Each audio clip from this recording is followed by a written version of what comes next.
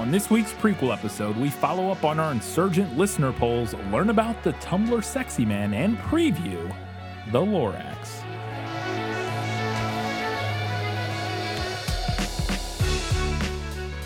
Hello and welcome back to This Film Is It, podcast where we talk about movies that are based on books. It's another prequel episode. We got a lot of feedback as well as every other one of our prequel segments, so we're going to get right into it with our Patron Shoutouts.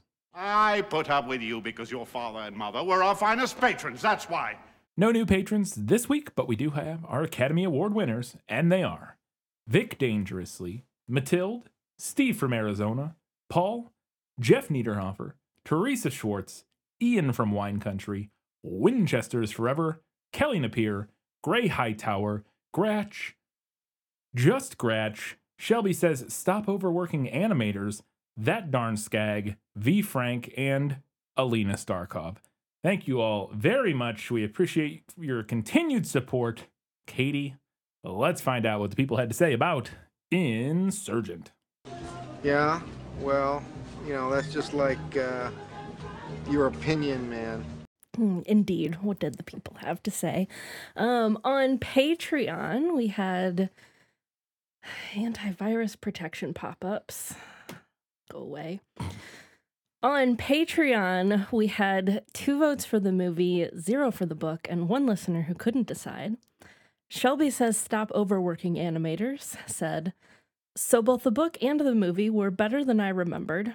It's probably because Insurgent gets so overshadowed by Allegiant, which is fair.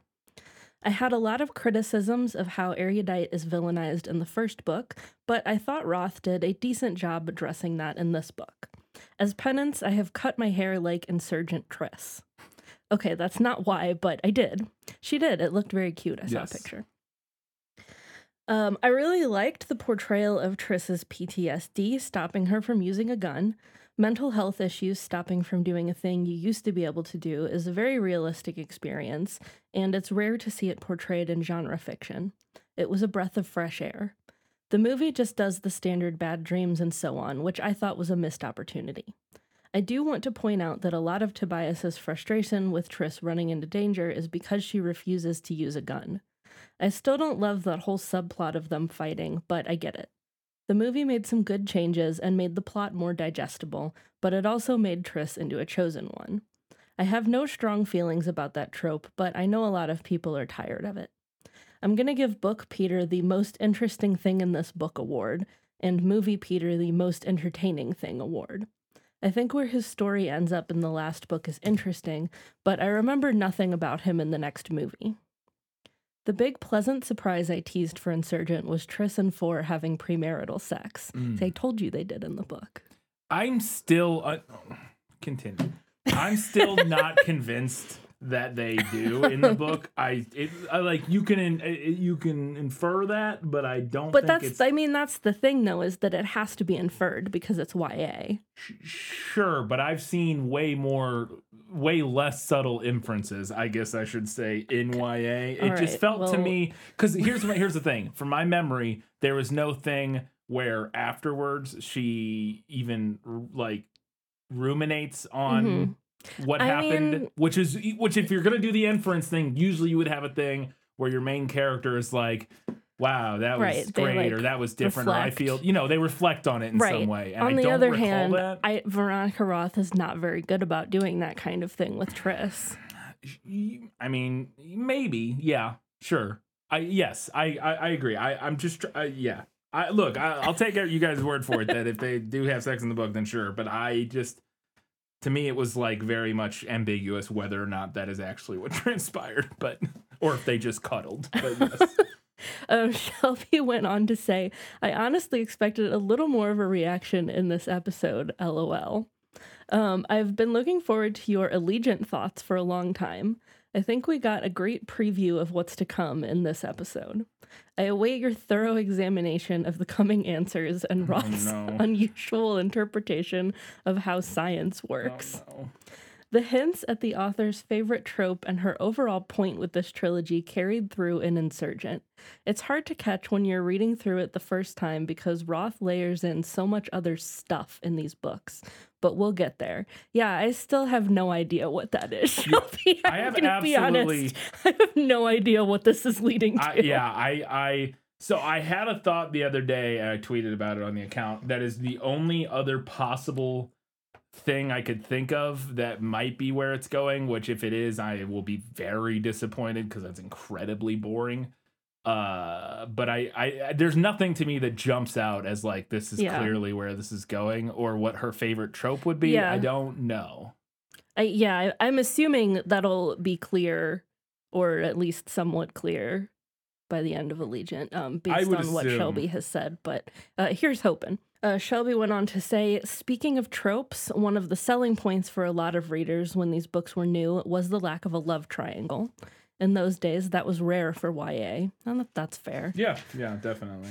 I'm calling it a tie this round because my overall feelings on both were pretty even. Allegiant approaches. Be brave, Brian and Katie. Can't wait. Did you find it? Hold on. Okay. Because the way it ends doesn't even... Okay, because it has to be this way at the end of chapter 27, which is the scene in the movie where they have sex, where it's right before she goes and turns herself in. Mm-hmm. Because this is the he tastes like water scene. Mm-hmm. He touches my face, covering my cheeks with his hands, sliding his fingertips down my neck, fitting his fingers to the slight curve of my hips. I can't stop. I fill my mouth with his. He tastes like water and smells like fresh air. Drag my hand from his neck to the small of his back, put it under his shirt. He kisses me harder. I knew he was strong. I didn't know he was strong until I felt it myself, the muscles in the back tightening beneath my fingers. Stop, I tell myself. Suddenly, it's as if we're in a hurry. His fingertips brushing my side under the shirt. My hands clutching at him, struggling closer, but there is no closer. I've never longed for someone this way or this much. He pulls back just enough to look into my eyes, his eyelids lower, to promise me that you won't go. For me, do this one thing for me. Could I do that? Could I stay here, fix things with him, let someone else die in my place? Looking up at him, I believe for a moment that I could. And then I see Will, the crease between his eyebrows, the empty simulation-bound eyes, the slumped body. Do this one thing for me. Tobias's dark eyes plead with me, but if I do go to Erudite, who will? Tobias, or if I don't go to Erudite, who will? Tobias. It's the kind of thing he would do.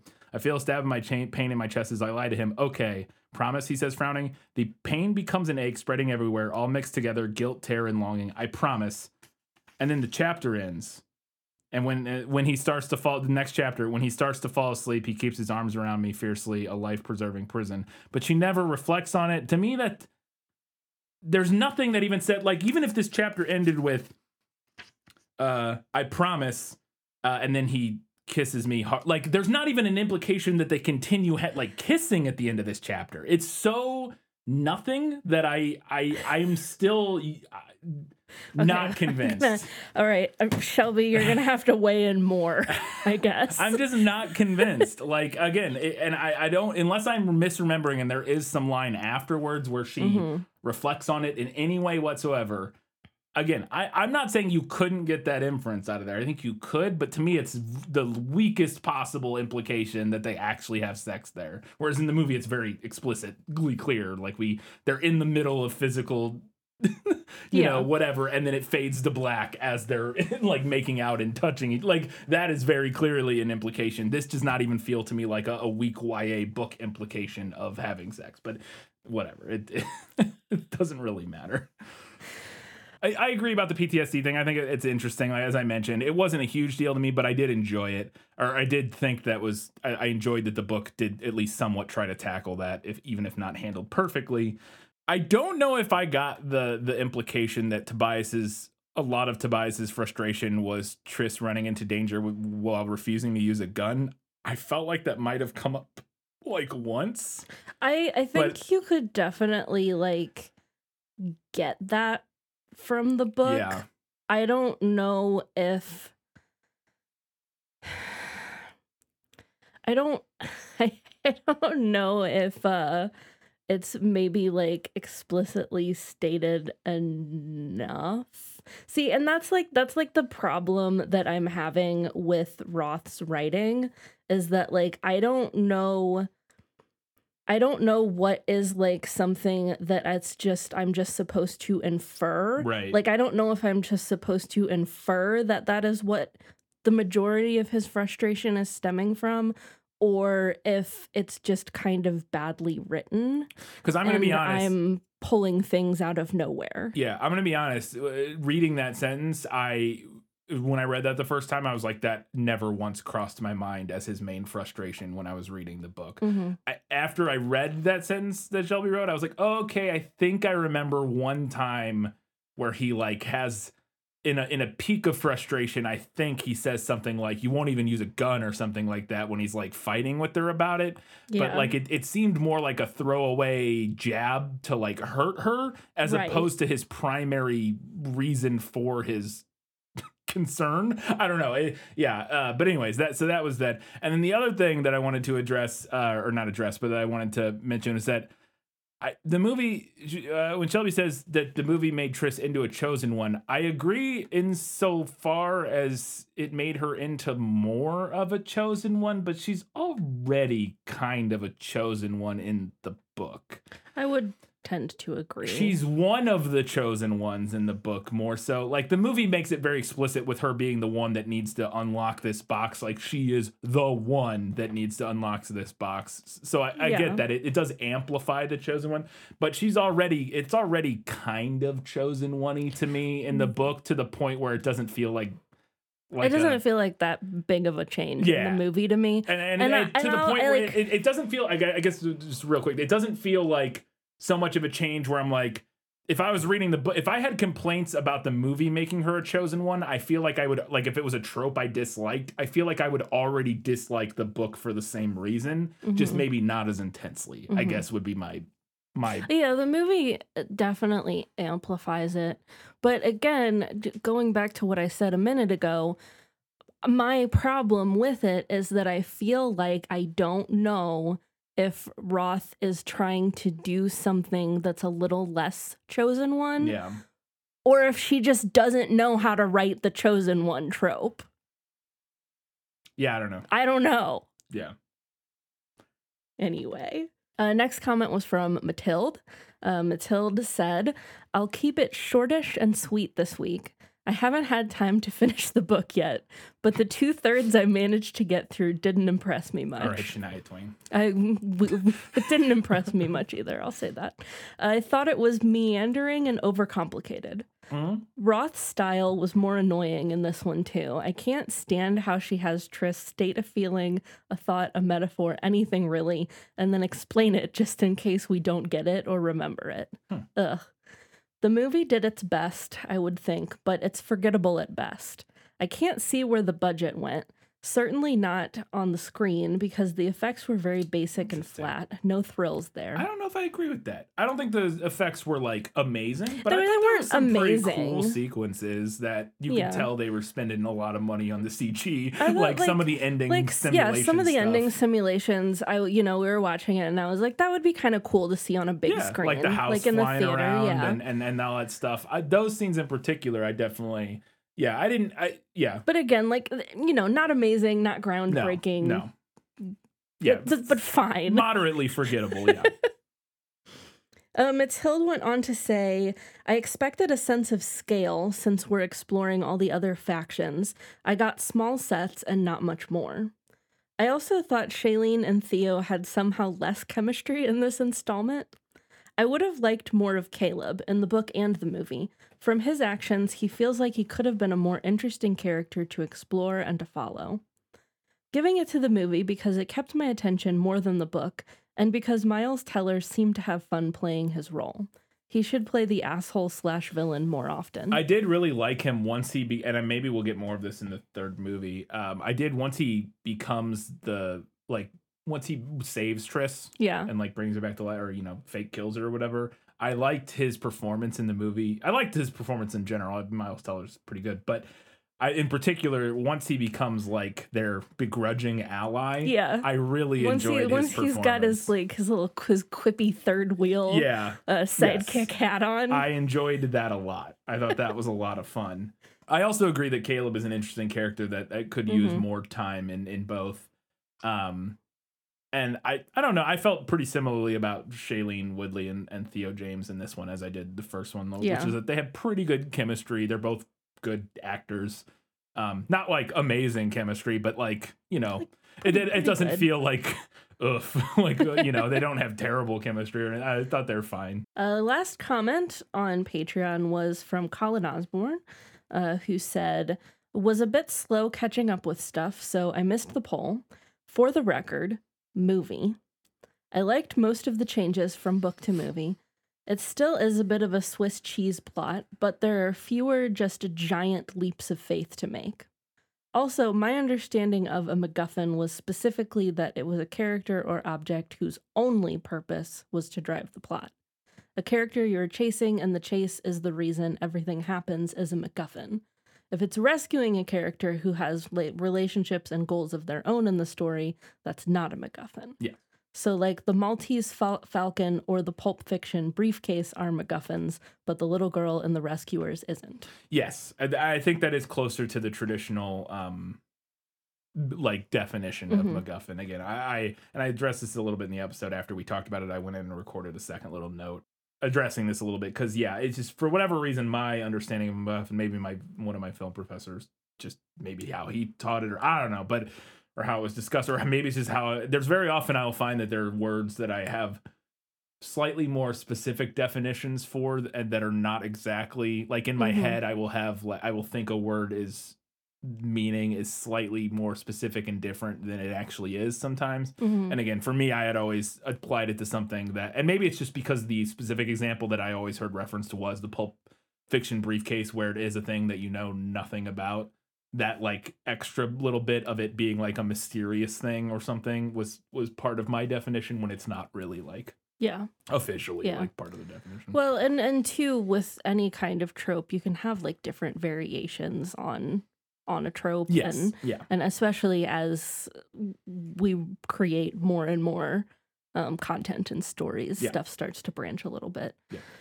But cool. Okay, so over on Facebook, we had one vote for the movie and one for the book. Warren said, I'll go with the movie. I've not read the book, and Netflix in the UK only has the first and third films on here.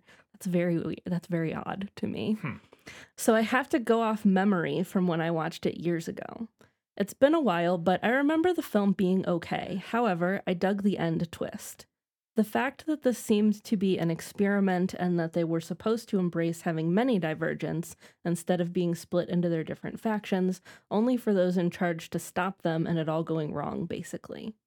That idea reminded me a lot of Fallout 3, which I was playing at the time.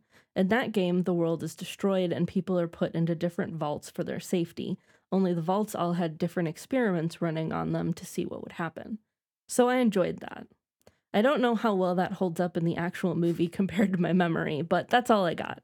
Love the episode and love the deep dives. I know you worry about length sometimes, but I'd rather have longer episodes that go into details than skim past stuff assuming we know it. The work you guys put in really shows. Curious about the third installment now and how that's going to play out. So are we. Aren't we all? So are we. I don't think I have any other comments. It's been a long time. I only played a little bit of Fallout 3. New Vegas was the one I've played all of, so I didn't know a lot of the details of Fallout 3. But yeah, that's the one with the little cartoon boy who kind of looks like that's the big boy. That's the Fallout series, yes. That has that character, but okay. Yeah, Fallout 3 is just one of the games in that series, but yeah. I mean, I assumed such from the 3. I have him on the shelf, I think. Yeah. Oh. There he is. Yeah, look at that. Little blonde kid. This is a bobblehead that you're hearing of, what's his name? I can't even remember his name now. The Vault Tech dude. Anyways. Our other comment on Facebook was from Luciana, who said, well, I'm damn happy I'll never have to read that again. Great episode. It's hands down the movie for me too, but like you two, it's a lesser of two evils thing. I'm going to try to get through the final book, but no promises. I may have to give up and jump straight to the movie. Well, if you do that, you won't get the ending. Just a warning. just a warning. You won't get the actual ending, whatever it may be, if you don't finish the book, because the movie does not have part 2, so which we will discuss on our prequel for that. Mm-hmm. All right, over on Twitter, we had 4 votes for the movie, 1 for the book, and 1 listener who couldn't decide. Julian Graystroke said, "What if all of them suck?" LOL, all caps. I mean, yes. Yeah, I guess that would be a can't decide. Yeah. Our other comment on Twitter was from Kelly Napier, and Kelly said, "Okay, I'm going to stand up for the book here while acknowledging the fact that it isn't very good. What I like about the book versus the movie is mostly the approach each vehicle gives to Triss's PTSD. I appreciate that the book really shows her struggling with her actions, specifically against Will. She should be struggling, and she should be wary of taking up the means by which she took a life. It should be hard for her to shoot a gun. The movie really undermines any idea that she's struggling by so easily putting a gun back in her hands." I agree with that. Like I said, Yeah. I mentioned in the episode, I do agree with that. It just, there were so many other things with the movie that just really overwhelmed that for me, and it just didn't. Maybe it's because I don't personally struggle with PTSD or anything like that, so it wasn't something that like I connected with a lot. But I could tell that I liked at least somewhat what the book was doing there, enough to mention it in the episode.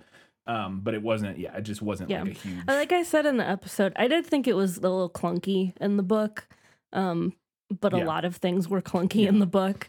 But I do agree that it is a different portrayal from what we typically see of like portrayals of PTSD.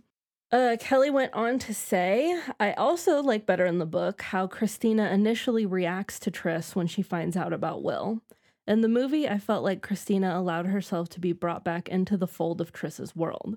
She's mad, she's hurt, and it should show. The book seems to better remember that these characters are teenagers, and teenagers are strong and steadfast in their emotions and reactions to things. This goes not only for Triss's PTSD and Christina's grief, but also with Triss's relationship with Four. They're selfish assholes to each other in the book because they're teenagers. Teenagers are selfish assholes. Of course they're awful to each other. They don't have any basis for what a good relationship looks like. Certainly you remember what your first serious relationship in high school looked like. It was nothing but strong emotional responses to everything. And since Four didn't have a good parental relationship to see as a model of what to strive for, he's going to be bad at this. Triss really didn't either, since the abnegation didn't outwardly show any emotion or physical connection. If they're both figuring out everything out from scratch and throw messy teenage emotions on top of that, it's going to be dysfunctional." I agree with that. And I don't mind their relationship in the book necessarily. I think part of it is tough because it's very easy to forget how young they're supposed to be in the book. Yeah. Because of everything that's going on and stuff like that. I very often forget that they are like, teenagers. And especially in the movie, because they're played by like 25-year-olds, it's even tougher to remember that.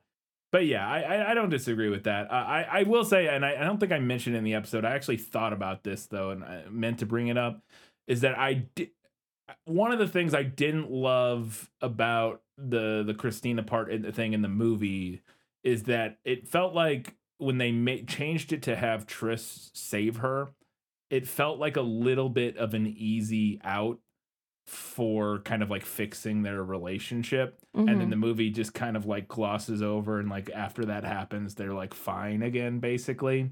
It felt like, and whereas in the book, I enjoyed that she isn't saving her, but Christina comes to her when she needs help because she knows she will help.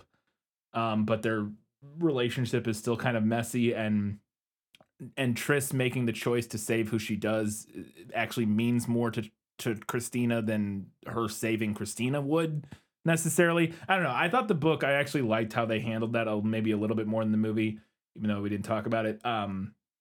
But so I can agree with that as well about the kind of dynamic with her and Christina's relationship. But that being said, I just felt in particular like I think I will stand by our criticism of like Tobias in the book and like particularly their relationship and stuff, is that it just felt very much like he was kind of a different person without much explanation as to why. Yeah. A little bit like their dynamic felt really different and unmotivated. And I get that teenagers are dumb and stupid or whatever, but they're also not as much as they are teenagers, they also kind of aren't because they're forced to grow up in this, like they're forced to, I don't know. I think it's more complicated than that. And it just felt messy in a way that didn't feel necessarily indicative of messy teenage romance to me, and more like messy writing. But that's just me. I mean, I would agree with that. Yeah. Kelly went on to say, I also liked in the book that Triss was able to remove the sensors from people after the attack. I thought it showed that while Janine's technology for control was improving, it wasn't foolproof yet. I liked how the book emphasized that Triss was divergent without making her the divergent, when the movie, of course, made her 100% divergent and played into that chosen one trope. It just felt so obvious and played out. Okay, so that's kind of basically what I was saying earlier. I don't know. It feels not that different. Personally, like when I read the book, I was like, yeah, she's the chosen one, basically. Like, because she ends up being the only one that Janine wants to study and like the most important one to study. She kind of is the chosen one. The movie's just like, okay, we're gonna actually admit that she is the chosen one, when the book just kind of coyfully hints at the fact that I don't know. It just, and I think this goes back to what you were saying, where it's just like, did Veronica want to write a chosen one plot or narrative or not? And I'm just not sure. And it seems like she did, because she basically did, again, because it seems like Triss is the most important divergent and the one that Janine needs for these studies, because she's like so special, so specially divergent. It's like the movie's just like, okay, we're just gonna admit that's what we're doing. Like, I don't know. The book made it seem like it could have been any of them. I don't agree with that personally. That I really don't think that the book made it. That was not how I felt reading the book. To me, it felt like the other divergents were like not as divergent or whatever in a way that made them as not as useful to Janine. I think my issue with the way that the book depicted it and this kind of idea that like, oh, it could have been any of them, is that Janine doesn't appear to want to study anyone else, which doesn't make sense, because she's supposed to be like a scientist and a scholar, and she should should want as much data as possible. Yeah. So I think that the book could have avoided that implication by having her like continually capture divergence to study them, like the movie does. Actually. Yeah, kind of, yeah. Which is what the movie, it's actually the thing that's really interesting, is that the movie actually does that and goes, okay, well, here she, like, makes her character make more sense by having her just try to study all the divergent. And it is what she's doing in the book, because she is capturing other divergent, like, that's the whole raid thing. But then, for whatever reason, it seems that she's only particularly... Well, even during the raid, like before Triss goes and turns herself in and whatever, they're like, "Oh, well, we only need 2 of you." Yeah, that's true. Like, which is a weird. Why don't you want more data? Yeah, like that we talked about make any sense. Where he like kills the kid, and it's like, well, why would you not? Why would you not want to study a developing divergent? Yeah, it doesn't make any sense. Yeah, I agree. To me, it just felt like the movie admitted what the book was, again, just kind of hinting at without wanting to say for some, like, I don't know, it's just weird. Like, again, I think it actually would have been maybe more horrifying in its own way too, if, and not to rewrite the book, but if like when Triss is in all those things, and who knows, maybe she was studying other people, we never get any hint that she necessarily is. I don't recall. Maybe there's some throwaway line about it. I'm sure she has studied other divergent. Obviously she is capturing other divergent other than Triss, but when Triss is in there, she's the only one we see, and the only one kind of, and again, she's quarantined and stuff, so she wouldn't know a whole lot. But I actually think it would have been really interesting if there were some other scenes in the book where they're doing some sort of tests where it's not just Triss, where it is some other divergents that have been caught with her that they're running these battery of tests on. Maybe sometimes she's doing these tests like an MRI by herself, but maybe another time they're doing some other tests and there's like 4 of them hooked up to some machine. And, or you know what I mean? Like that, if you're going to do the, I don't know, I think that could have been interesting, but it just, to me, it just, Anyway, Kelly also said, finally, I liked in the book when the factionless quietly took control without anyone realizing it. Oh, here, let me hold your gun for you. I thought it helped to reinforce the idea that everyone has written these people off, and by doing that, it's possibly doomed them all. Yeah, I didn't mind that. I thought that was fun. Yeah, I thought that was a fun twist. I mean, the movie basically just excises that almost entirely, so... Yeah. No, but I agree. I enjoyed that in the book. Yeah. I like that little detail. I thought that was fun. Which does make me wonder, like, how important it is. Yeah, how important is it? The Similar to the hard drive. installment. Yeah, like how important is it going to be that the Divergent or that the faction was kind of took control? And again, because the movie has everybody seemingly leave without knowing what's going to happen, it's like, oh, is any of that going to matter? Because are they going to, who knows? I don't know. We'll find out. Okay. And while I understand that this is the whole point of your podcast, I don't think these books are meant to be looked at too closely. Listen, Kelly, some of us have 2 English degrees and don't know how to consume media any other way anymore. No, and I will disagree. We do. I know you're joking. I know you're kind of joking, but like, and obviously, like Kelly said, it's the whole point of the podcast. But this book is trying to say something. Again, yes, like I agree. Trying. There is media out there that I think it's perfectly valid to be like, look, it's just for fun, stupid and fun, like whatever. Like that exists. I even think Twilight fits that more than this personally. Like I would say Twilight arguably is more like just turn your brain off. It's just a sappy romance. At least until the last book. Yes, but like in general, like it's just a fun romance. You're not supposed, and even 50 Shades by extension kind of is similar. But I think you are. I think it's a little like dismissive to say that with this book in particular that it's not meant to be like looked at too closely, because I don't think Veronica Roth would say that about this book. Maybe she would. Maybe she'd be like, I don't know, it's just. But if so, it's doing too much. There's too much going on. There's too much thematically being like alluded to and swirling around, and you can't set up a dystopian political like dystopian political action adventure book and then be like, well, but there's not really any, like that's about like that's about the way we organize society, and then be like, well, you don't think about it too much. To me, that just doesn't really like mesh with this book necessarily. But anyways. So the end of Kelly's comment here was, to quote Cher from Clueless, she's a full-on Monet. It's a painting, see. From far away, it's okay, but up close, it's a big old mess. We're not supposed to look too deep. We're supposed to be caught up in the adrenaline and emotion of what we're reading and be going too fast to catch the fact that the book actually sucks. Because while I voted for it, it does suck. So does the movie. Yeah, I mean, I agree with that. I think the problem, again, is that the book isn't emotional or adrenaline filled enough for me to look past I would agree with that. I agree with you too. I think that because there is an attempt at messages and themes in this book, I think Veronica Roth does want us to read it critically. Yeah, I don't think she did a good job. Yeah, but I think that was her aim. Yes, and if it wasn't, she picked the wrong genre. Yeah.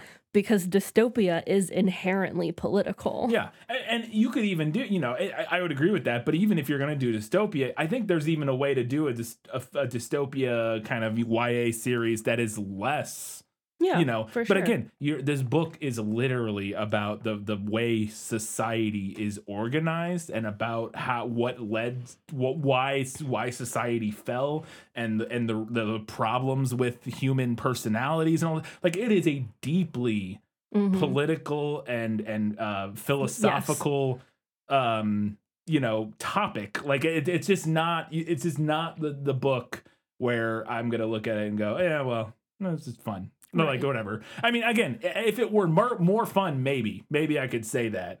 Like if this were, again, if it were a rollicking good time. If I had just a great time reading it and be like, no, I didn't really care because I just enjoyed it. Yeah. But and again, obviously that's very subjective, maybe arguably more subjective than like critically analyzing it.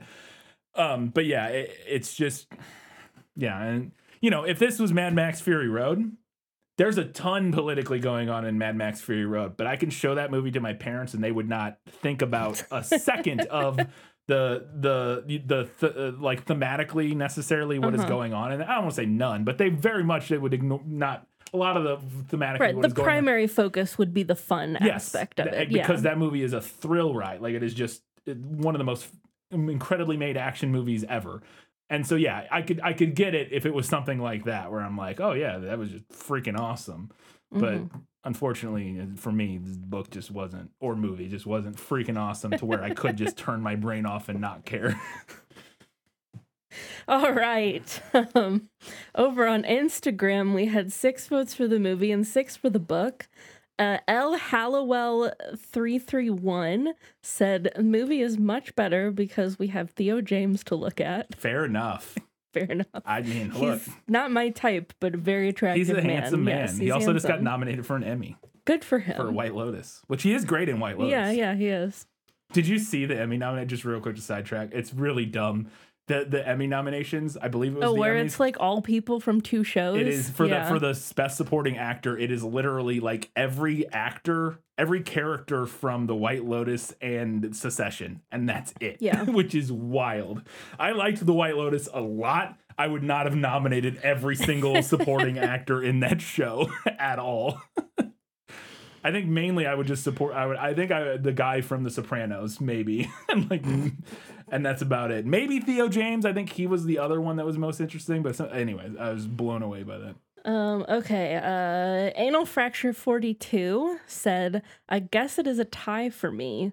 Didn't read the book, but found the movie to be pretty annoying. Yeah, just not a type of story for me. However, I love these long critical episodes even better than the serious reviews. There you go.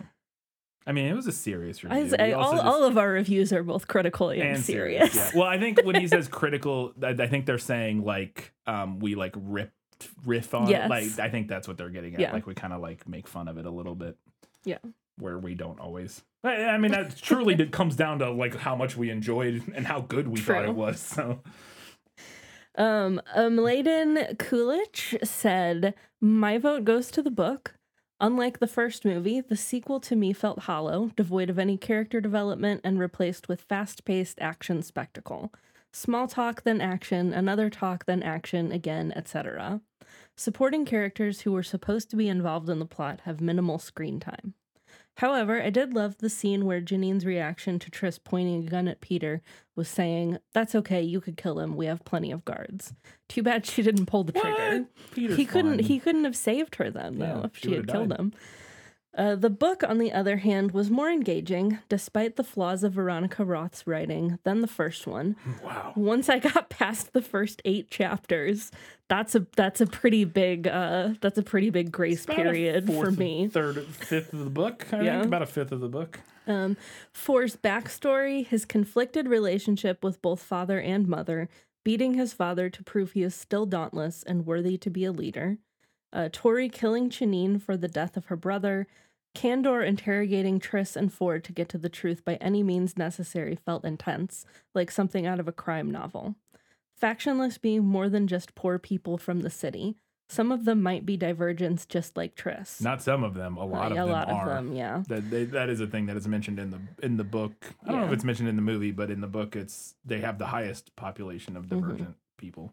Triss's divergent abilities and how they function are explained. She has mirror neurons that mimic the skills of other factions. At least that's how I understood it. Yeah, that's how I... that section to me was just a lot of science babble. That was science babble that was unnecessary for what we're doing here, in my opinion, because it also, I think, is probably nonsense. Like, I don't think that's how mirror neurons work. I am not not a psychiatrist. I am not a neurologist, but it just seemed like very... questionable. I Googled mirror neurons while I was reading to make sure that Veronica Roth wasn't just making shit up. No, I knew those were a thing. I've heard of them, but I don't know if they would do the thing she's saying. I have no idea. I'm speculating, so Mladen may know better than I do, honestly. So, Caleb's betrayal surprised me, even though I should have seen it coming. I don't think you should have. I think it should surprise you because I don't think it was. I don't think there was any way in the book that was not plotted to see that coming personally. But that's everything I remember. My apologies. I didn't take more notes. Overall, unlike the previous episode, I enjoyed the book a lot more than the adaptation, even though it had new characters that ultimately didn't matter. Like Tori's tattoo colleague Bud. Remember him? Nope. Neither did the writer because he contributed nothing to the plot. Don't be surprised if the same vote goes for the third book, since the movie tried to do Mockingjay but never filmed part 2 because part 1 bombed at the box office. That might be the way that for us that the third book pulls out a win by virtue of being complete. Yeah, I don't know. We'll see. We're on Goodreads. We had 1 vote for the movie and 0 for the book. Miko said, after Divergent, I was interested to see how much these movies rely on book knowledge to be understood, so to get a fresh perspective, I watched Insurgent before reading it. The movie didn't end up being confusing, just painfully generic. Okay.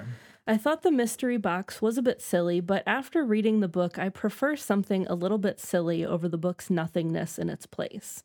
It took almost 350 pages for me to accept that the box would not appear. I was thinking that without a villain viewpoint, the book kept it secret for way longer. The movie tightens up the plot admirably, but the result is still meh. I was actively forgetting the movie while watching it. Yeah, that's fair. Again, it's not a good movie. It's not a great movie. No. It's just better than the book by like a little bit. Yeah. When Triss figures out she's in a simulation thanks to the phrase scary boyfriend things, I had no idea where that was set up. I managed to miss Peter giving the sedative to Triss too. I'd also argue that Caleb's choice to rejoin Erudite feels motivated in the movie only if you've read the book and know to look for it. That may be fair. That may be true that might be fair. Because we had read the book first, it felt like his turn in the movie was more motivated. Whereas I'm really glad. By the way, Miko, I love that you did this experiment for us to see how it felt watching the movie first and then reading the book, but. When he reappeared, I couldn't for the life of me think of anything that would have set it up and remembered his earlier scenes only when you brought them up. The movie also has the bad habit of dropping characters, like Christina and Uriah, who have proper scenes but suddenly become background extras. I still prefer it over the character problem in the book. I know I'm not the best with names, but I was so overwhelmed by the onslaught of characters that when the Edith Pryor hologram popped up, I thought it was Triss's mother at You're first. not alone there. I had to go double check. I was like, I don't think her mom's name is Edith, but I have to literally had to check. Her mom's name was Natalie, I believe. Yes. Yeah. I also had to be like, I'm pretty sure that's not, but I wasn't 100% positive. Assuming that, and I would assume that abnegation does, at least assuming that the wife takes the husband's name, it would have to be her paternal grandmother or great-grandmother. You're right, yeah. As hopeful as the movie's ending feels, it meant my final thoughts were, why would everyone leave everything behind on the spot and try to walk out of Chicago? Where are you marching to? 80 miles to Milwaukee? You're trusting there are friendly people alive close by and in the direction you're going with little to no evidence. All fair. I will say that I agree. I took that more sort of, I took that ending a little more maybe figuratively than like actual literally, like they're all just walking out right now. I mean, that is what we're seeing, and I think we are meant to think that, but I think I interpreted it. I gave the movie a little bit of grace there, in that we're kind of like. Here's the thing, though, is that I think interpreting it kind of metaphorically and hopefully maybe only works if that is the way that the series ends. Because with a third installment coming up, I think all of those are like valid questions. Like, where are you going? Right, What's your plan? Yes. No, I would agree with that.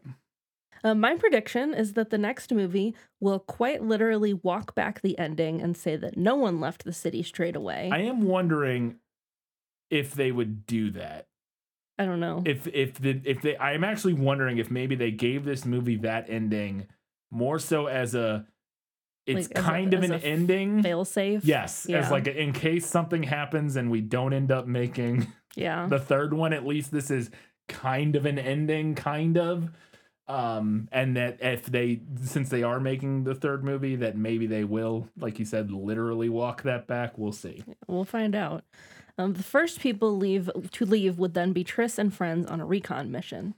I could analyze this adaptation for hours like you, but the end result would be the same. My vote goes for the movie.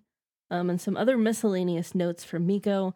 Triss and Caleb are not twins, as stated in Divergent. Quote, Caleb is not quite a year older than I am, so we're in the same year at school. I do not remember I do that not from remember the that, first but book at all. that is exactly what I was saying. Yeah. And that Yes, she was born at the beginning of the year, and then, or he was born at the beginning where of the they year. fall apart from each other, their birthdays fall. They just ended up in the same year. Yeah, which is, that makes it's sense. also possible they could have some sort of medical intervention that made getting pregnant quickly possible also, like, whereas in real life, or you know, in our current especially day, if they're trying to like repopulate. Yeah, in current day it takes, you know, it's a couple months, right, or something before it's advisable to it's at least a while before it's advisable. Yeah, well, it's a while before it's advisable. I don't know, it's probably a much shorter time where it's possible. Yes, yeah. But I don't know about advisable. Right.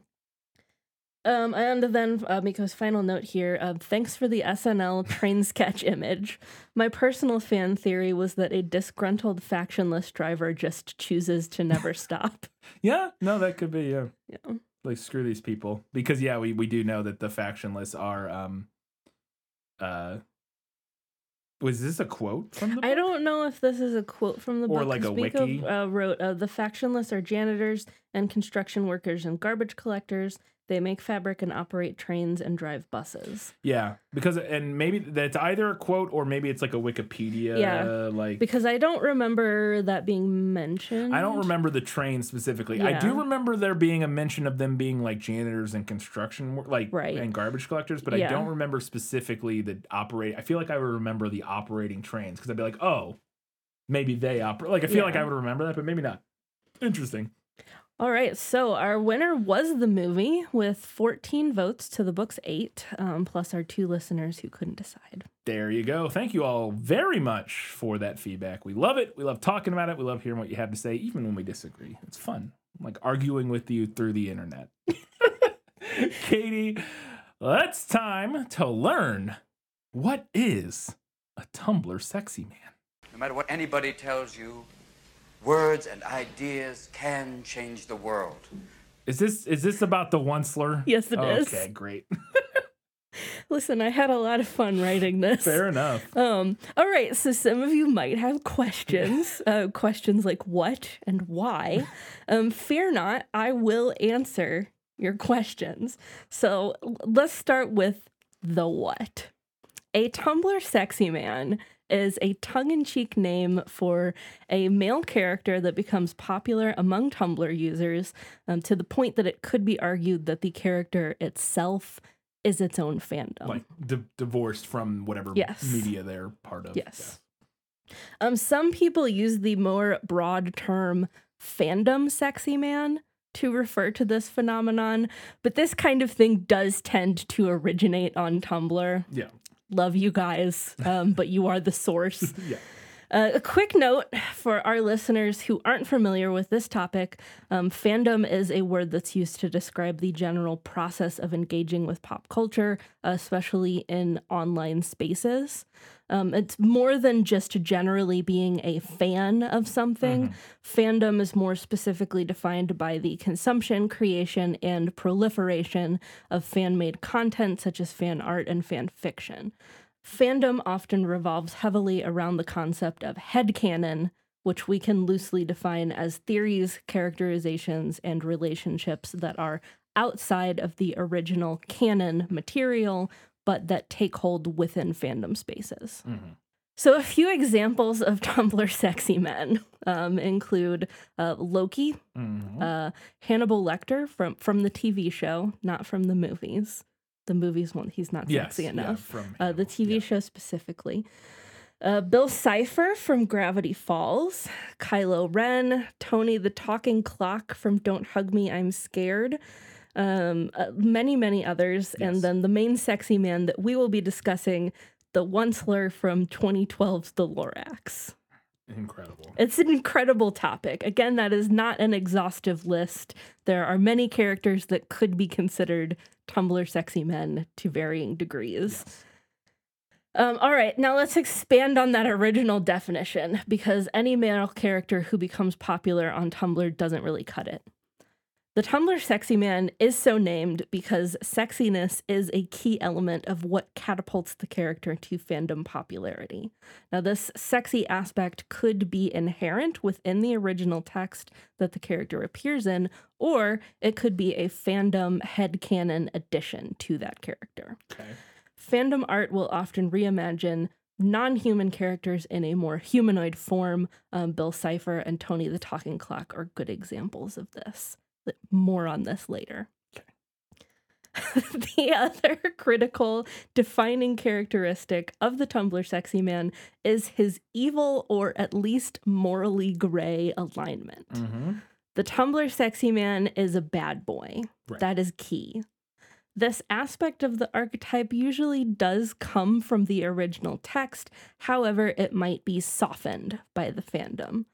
For example, during Loki's heyday as a Tumblr Sexyman following the first Avengers movie, fan art and fan fiction usually reimagined him as much softer and less power-hungry and genocidal than he is depicted in the context of the film. Mm-hmm. This content was absolutely inescapable if you were on Tumblr during this era. Yes. Basically, it's big I can fix him energy. Right. Although in that specific instance, I do wonder if that has anything to do with... Obviously, it's specifically focused around the movie version of Loki, but I imagine that Loki's character arc that we get in the films and TV shows is predated by comic character absolutely. Arcs, whereas it would be known to some of these people that at least some of them, like I said, maybe but in the early stages. But a lot of people are working primarily off the films. I fully understand that and get that. I'm just saying that in that particular instance, you would at least have a character that has a wider. Mm-hmm. But yeah, I get what you're saying. Oh, how could I forget one of the other big Tumblr Sexyman, Snape? I actually almost mentioned Snape. How could I forget Snape? Yeah, I was actually like, I'm surprised you didn't mention Snape. How could I have forgotten Snape? I know about Snape wives. I know about Snape wives too. I even know about Snape wives. So, yeah, the big I can fix him energy. Yeah. That's what we've got going on here. Okay, so these are the two main traits that define the Tumblr Sexyman. But even with that, it's easy to get the wrong idea of what exactly this is, especially if you don't have any or much familiarity with fandom culture. Mm-hmm. So the Tumblr Sexyman isn't just a villain that people find hot. It is much more mired in the tendency that fandom, and especially white women in fandom, has to latch on to white male characters and quote unquote twinkify them and then proceed to fetishize them. Thus, the Tumblr Sexyman is also inextricably linked with the fandom penchant for / shipping. Right. Another quick note for our non-fandom, non-chronically online friends. Shipping is when members of a fandom romantically link two or more, but generally two, characters. This, again, could be a relationship that's present in the original text or not. These two characters do not have to meet. They don't even have to be from the same properties for people to ship them. In fact, I would conjecture that non-canon or fanon ships are more numerous and often more popular than canon ships. I would say almost assuredly, yes.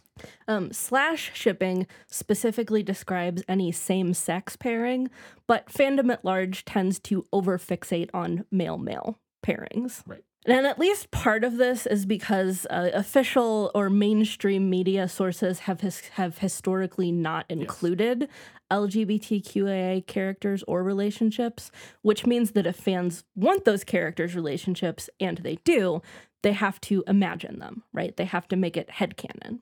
Yeah. I don't know if we discussed this in our fanfic learning things segment, but I don't know if it's the original. I did a quick search and I don't think you're going to mention it, but like one of the most famous and where maybe arguably all of the /fic started was Spock and Kirk from Star Trek. Yeah. I thought we might have mentioned that in one of our learning things segment a long time ago. But yeah.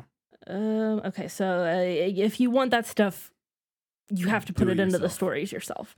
However, more than a little bit of this phenomenon is, again, very inextricably linked to fetishization of hot white gay boys. Right. And a lot of different people in fandom do this, but again, it has been a special problem from straight white cisgender women within fandom. Which brings us back around to slash shipping and twinkification of Tumblr Sexyman characters. I want to be clear that I'm not judging or condemning here, but I'm not even sure how to describe this. If you Google Bill Cipher fan art human, you'll see exactly what I'm talking about. The character of Bill Cipher as he appears in Gravity Falls is a floating triangle with one eye and a top hat. In his tenure as a Tumblr Sexyman, the fan art reimagines him as a tall, thin, very dapper white boy. So yeah, that's twinkification. Right. That's what we're on about here. Okay, after reading this in, so let's address the why. Why, Katie? Why are we talking about Tumblr Sexyman? Yes, why? Well, it is because, as I mentioned, the Onceler from 2012's The Lorax is one of the more well-known and infamous examples of a Tumblr Sexyman. You knew. Yes, I was aware. I'm aware because of one video, but yes. Which I don't know if you're going to mention or not, but the Sarah Zed video? I have, yeah, I've Okay. watched it. That's but- the only reason I would have been aware at all. I had no idea. I would have had no idea otherwise. So the Onceler had a lot going for him in canon that resulted in Tumblr Sexymandom. For example, he's already a tall, thin white boy. He even has emo bangs. There you go. We love that. He already dresses in a dapper manner, especially as he gets more evil. And he's already evil, or at least morally gray. We haven't watched the movie yet, so we'll see how evil he actually is. Yeah, no idea. The Onceler also doesn't have any canon romantic relationships, which is great because, as we've already covered, fandom loves coming up with non-canon ships. And what fandom did here is really interesting because they actually shipped the Onceler with himself instead of another character. Specifically, they shipped the early, more innocent version of him with the later, more openly evil version. Fair enough. Some sources cite the Onceler as the original Tumblr Sexyman. I don't think that's true because there are examples that predate the Onceler's popularity. However, I think it is fair to say that the Onceler has become kind of a gold star example of what a Tumblr Sexyman is.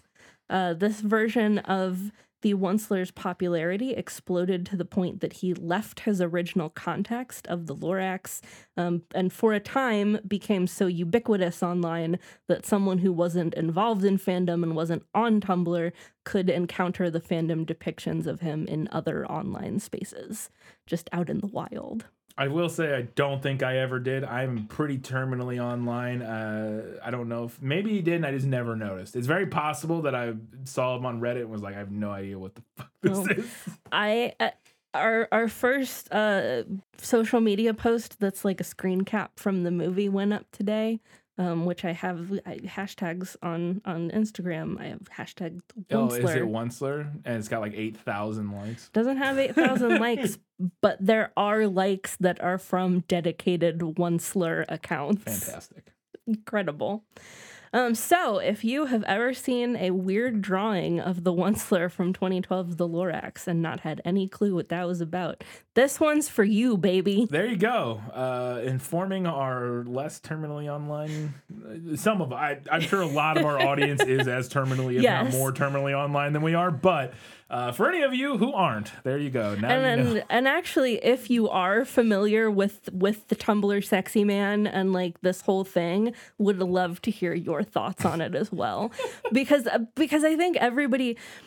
You know, Tumblr has that reputation of being like the fandom space, but based on like what you interacted with and engaged with, you could have a very different experience of Tumblr than somebody else on Tumblr at the same time did. So I would be very interested in hearing what other people's experiences were with this topic. Absolutely. There you go. Well, now it's time to preview the book that the Onceler comes from. Is he in the book? Yes. Okay. The book that the Onceler comes from. We're talking about The Lorax by Dr. Seuss. Yes! Did your ball land in my backyard again? A model airplane, this time. Let's go take a look. Whoa! This is amazing! What are those? Those are trees. They used to grow all around here. What I want more than anything is to see a real living tree. So, Mom, do you happen to know if there's, like, any place where I could get a real tree?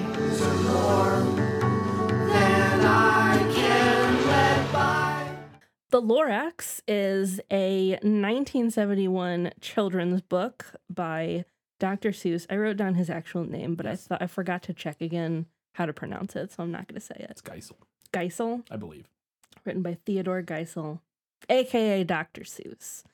The story is commonly recognized as a fable concerning the dangers of greed causing human destruction of the natural environment, using the literary element of personification to create character representations of industry, the environment, and environmental activism. Mm-hmm. The Lorax was apparently Dr. Seuss's personal favorite of his books. Of its creation, he stated, quote, "The Lorax came out of me being angry. The ecology books I'd read were dull. In the Lorax, I was out to attack what I think are evil things and let the chips fall where they might." There you go.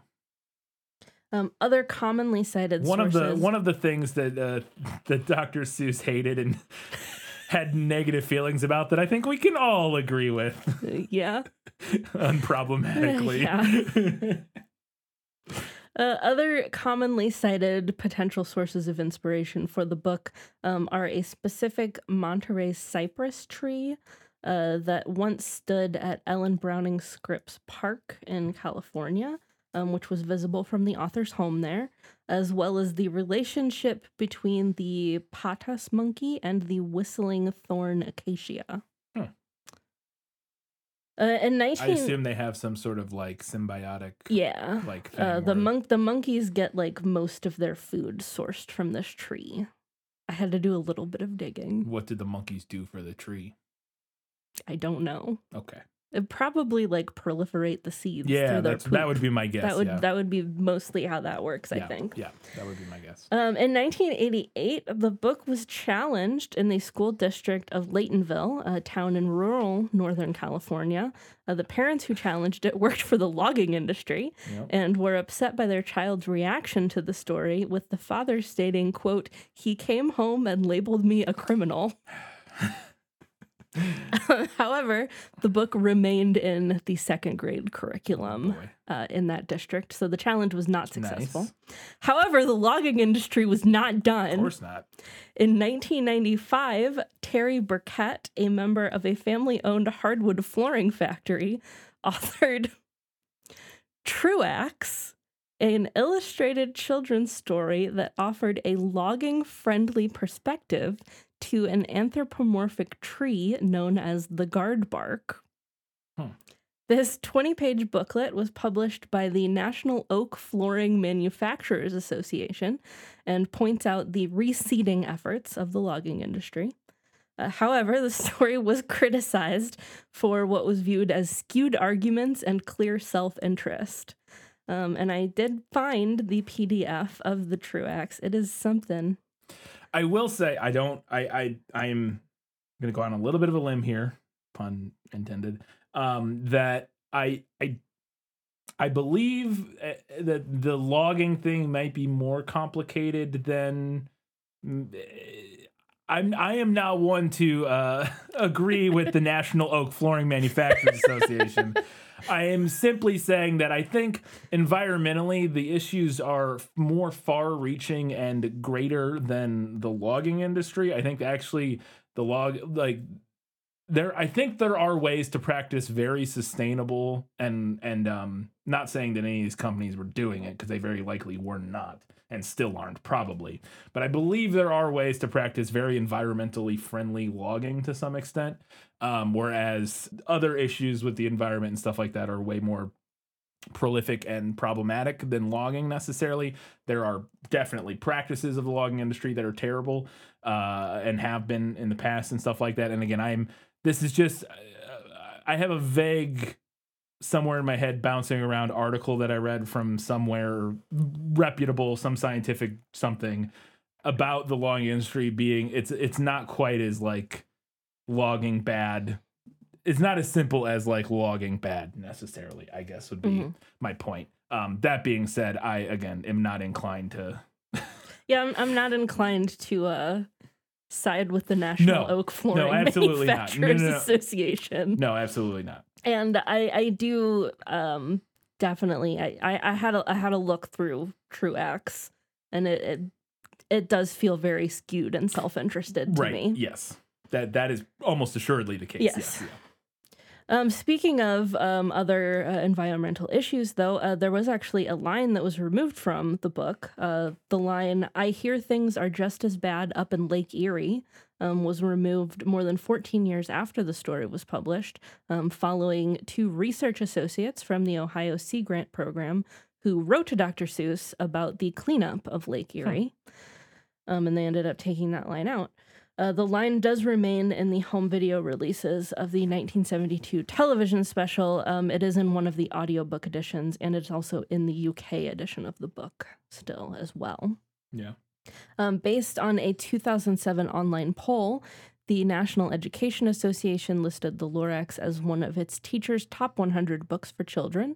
In 2012, it ranked number 33 among the top 100 picture books in a survey published by School Library Journal, and it was the second of 5 Dr. Seuss books on that list. And my final note here, aside from the 2012 film that we will be covering, the book was also adapted as a 1972 television special, which I have very distinct memories of watching in our elementary school library. I'm sure I watched it as well, but I don't.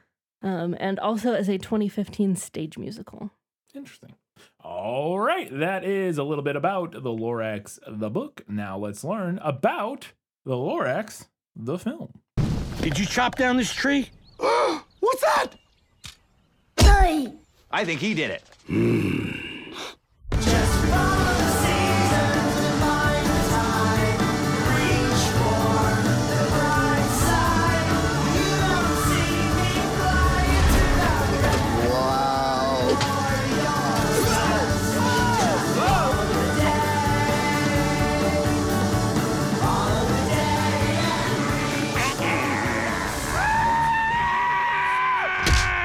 You have been warned.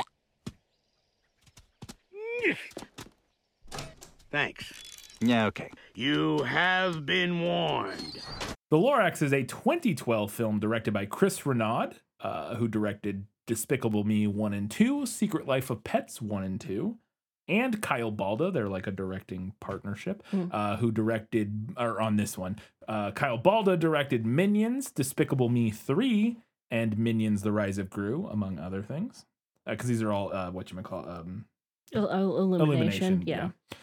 The film was written by the duo of Cinco Paul and Ken Dario, who wrote the Horton Hears a Who movie for Illumination, Despicable Me 1, 2, and 3, Secret Life of Pets 1 and 2, and, interestingly, I didn't realize this, Schmigadoon. We just watched Schmigadoon recently on, I think it's on Apple TV. Really fun musical show. Yeah, we really enjoyed it.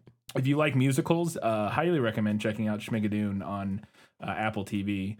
But yeah, I think Cinco Paul specifically is the one who wrote Schmigadoon. I don't know if Dario worked on it. I think he might have, but the two of them wrote all those movies together. They're like a writing partnership duo thing. The film stars Danny DeVito, Ed Helms, Zac Efron, Taylor Swift, Rob Riggle, Jenny Slate, Betty White, Nassim Pedrad, and Stephen Tobolowsky, among others. The film has a 54% on Rotten Tomatoes, a 46 on Metacritic, and a 6.4 out of 10 on IMDb. So not incredible reviews overall. The film made $349 million against a budget of $71 million, so pretty successful. Audrey Geisel approached Illumination, who is Audrey Geisel, the second wife and widow of Dr. Seuss, Theodore Geisel, approached Illumination executive Chris Melandandri, who she had worked with on the Horton Hears a Who film a few years earlier, and told him that the Lorax was the next movie she wanted to do. She was like, I want to do the Lorax. Quickly, Melandandri, he brought back Cinco Paul and Kendario, who I said had written Horton Hears a Who, to write the script for the Lorax. And then in 2010, Danny DeVito was brought on as the Lorax. That feels like a no-brainer. Yes, Danny DeVito apparently reprised his role in 5 different languages. Wow. So along with the English version, DeVito did the Russian, the German, the Italian, the Catalan Valencian, and the Castilian Latin Spanish versions. So he learned all of his lines for these phonetically because he does not actually speak any of those languages. But it is Danny DeVito doing the voice. You know, you could have just allowed me to believe that Danny DeVito speaks all of those languages, and I would have believed it. I would too, but unfortunately, yes, he did it phonetically. This was apparently Illumination's first IMAX 3D film, which they marketed by calling it IMAX 3D. Okay. Speaking of marketing, there was a bit of controversy around the marketing of this film. There's a ton of product like crossovers. I don't know if they're in the movie necessarily, but like around the marketing of the movie when it was coming out. And specifically, Mazda used the film as a tie-in advertisement for their CX-5 SUV. God. Obviously, shilling cars kind of goes against the main messaging of the film, but Stephanie Sperber, who is the president of Universal Partnerships and Licensing, which I assume is the branch of Universal's Pictures or whatever that that does all their like licensing and partnerships with brands and stuff like that. She said of the partnership, quote, "We chose to partner with the Mazda CX-5 because it's a really good choice for consumers to make who may not have the luxury or the money to buy electric or buy a hybrid. It's a way to take the better environmental choice to everyone." End quote. A likely story. Yeah. The film was also used to sell 7th generation disposable diapers, which is interesting. I hope they were also biodegradable diapers. In total, Illumination Entertainment struck more than 70 different product integration deals for the film, also including IHOP, Whole Foods, and this one makes sense, the United States Environmental Protection Agency. Okay, so that makes sense. That one, all right. So the 2 main characters in this film that aren't the Lorax are named Ted and Audrey, and unsurprisingly, they're named after Dr. Seuss and his wife Audrey. So there you go, Theodore and Audrey. Unlike the original book, and normally I wouldn't include this, but I wanted to. Unlike the original book, the Onceler is shown fully in this story as a human. Executive producer Christopher Melandandri said of the change, quote, "The minute you make and I actually really thought this was interesting. The minute you make the Onceler a monster, you allow the audience to interpret that the problem is caused by somebody who is different from me, and it ceases to be a story that is about all of us. Then it's a story about, oh, I see, the person who led us into this predicament is not a person. It's somebody very, very different. And so it takes you off the hook," end quote. Yeah, that is really interesting. Like I said, normally I wouldn't include a note like this, but I did this time because I wanted to see how well we think this works, because I at least initially agree very much with the spirit of that quote. Yeah. I'm like, that I buy that, but we'll see how it goes in the movie. But little did he know what he was unleashing. It's true. Yeah. Random fun. I have one random fun fact. At the movie's premiere, Zac Efron dropped a condom on the ground during picture taking on the red carpet. Is that a fun fact?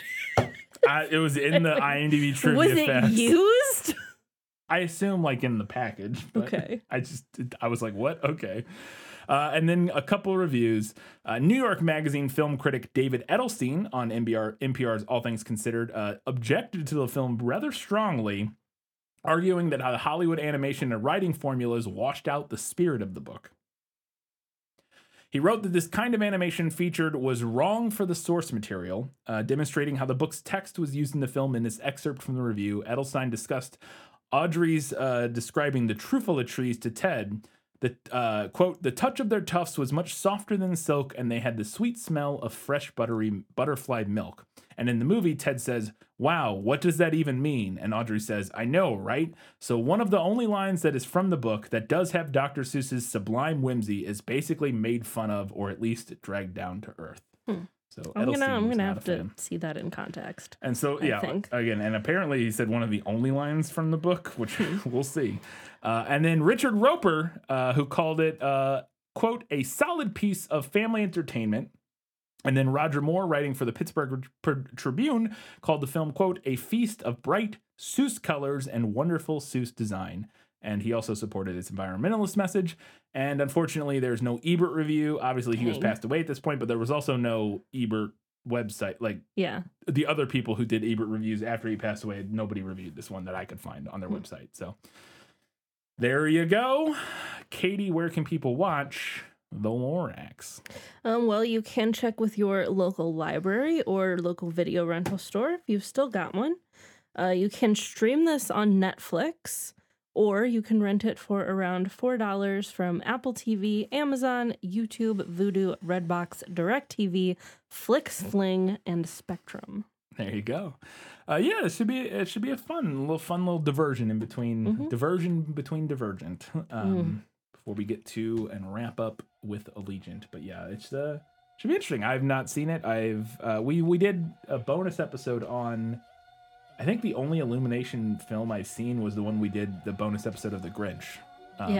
Which was like okay. Oh, that might be the only Illumination film I've seen. I've never seen Despicable Me or any of the Minion movies or any of that. I've not seen Secret Life of Pets or any of those. I didn't see Horton Hears a Who. Like, I literally don't think I've seen any of their other movies other than The Grinch, which again was just kind of like okay. It was fine. Like, So I'm interested to see how this one is. It doesn't have great reviews, but we shall see. We'll find out. We will find out. Come back in 1 week's time. We're talking about the Lorax. Until that time, guys, gals, non-binary pals, and everybody else, keep reading books, keep watching movies, and keep being awesome.